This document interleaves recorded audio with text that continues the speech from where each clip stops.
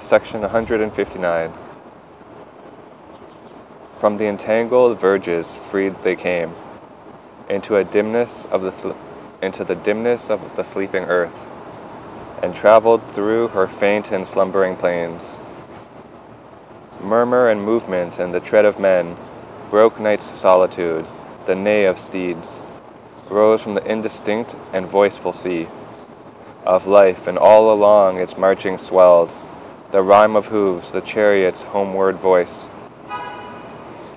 Drawn by white manes upon a high-roofed car, in flare of the unsteady torches went.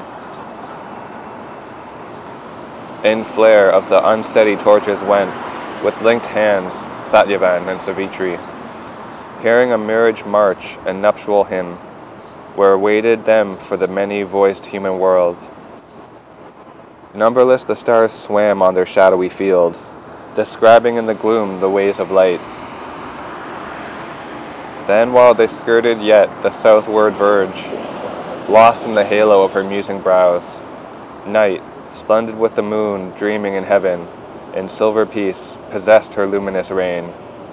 She brooded through her stillness on a thought, deep guarded by her mystic folds of light, and in her bosom nursed a greater dawn.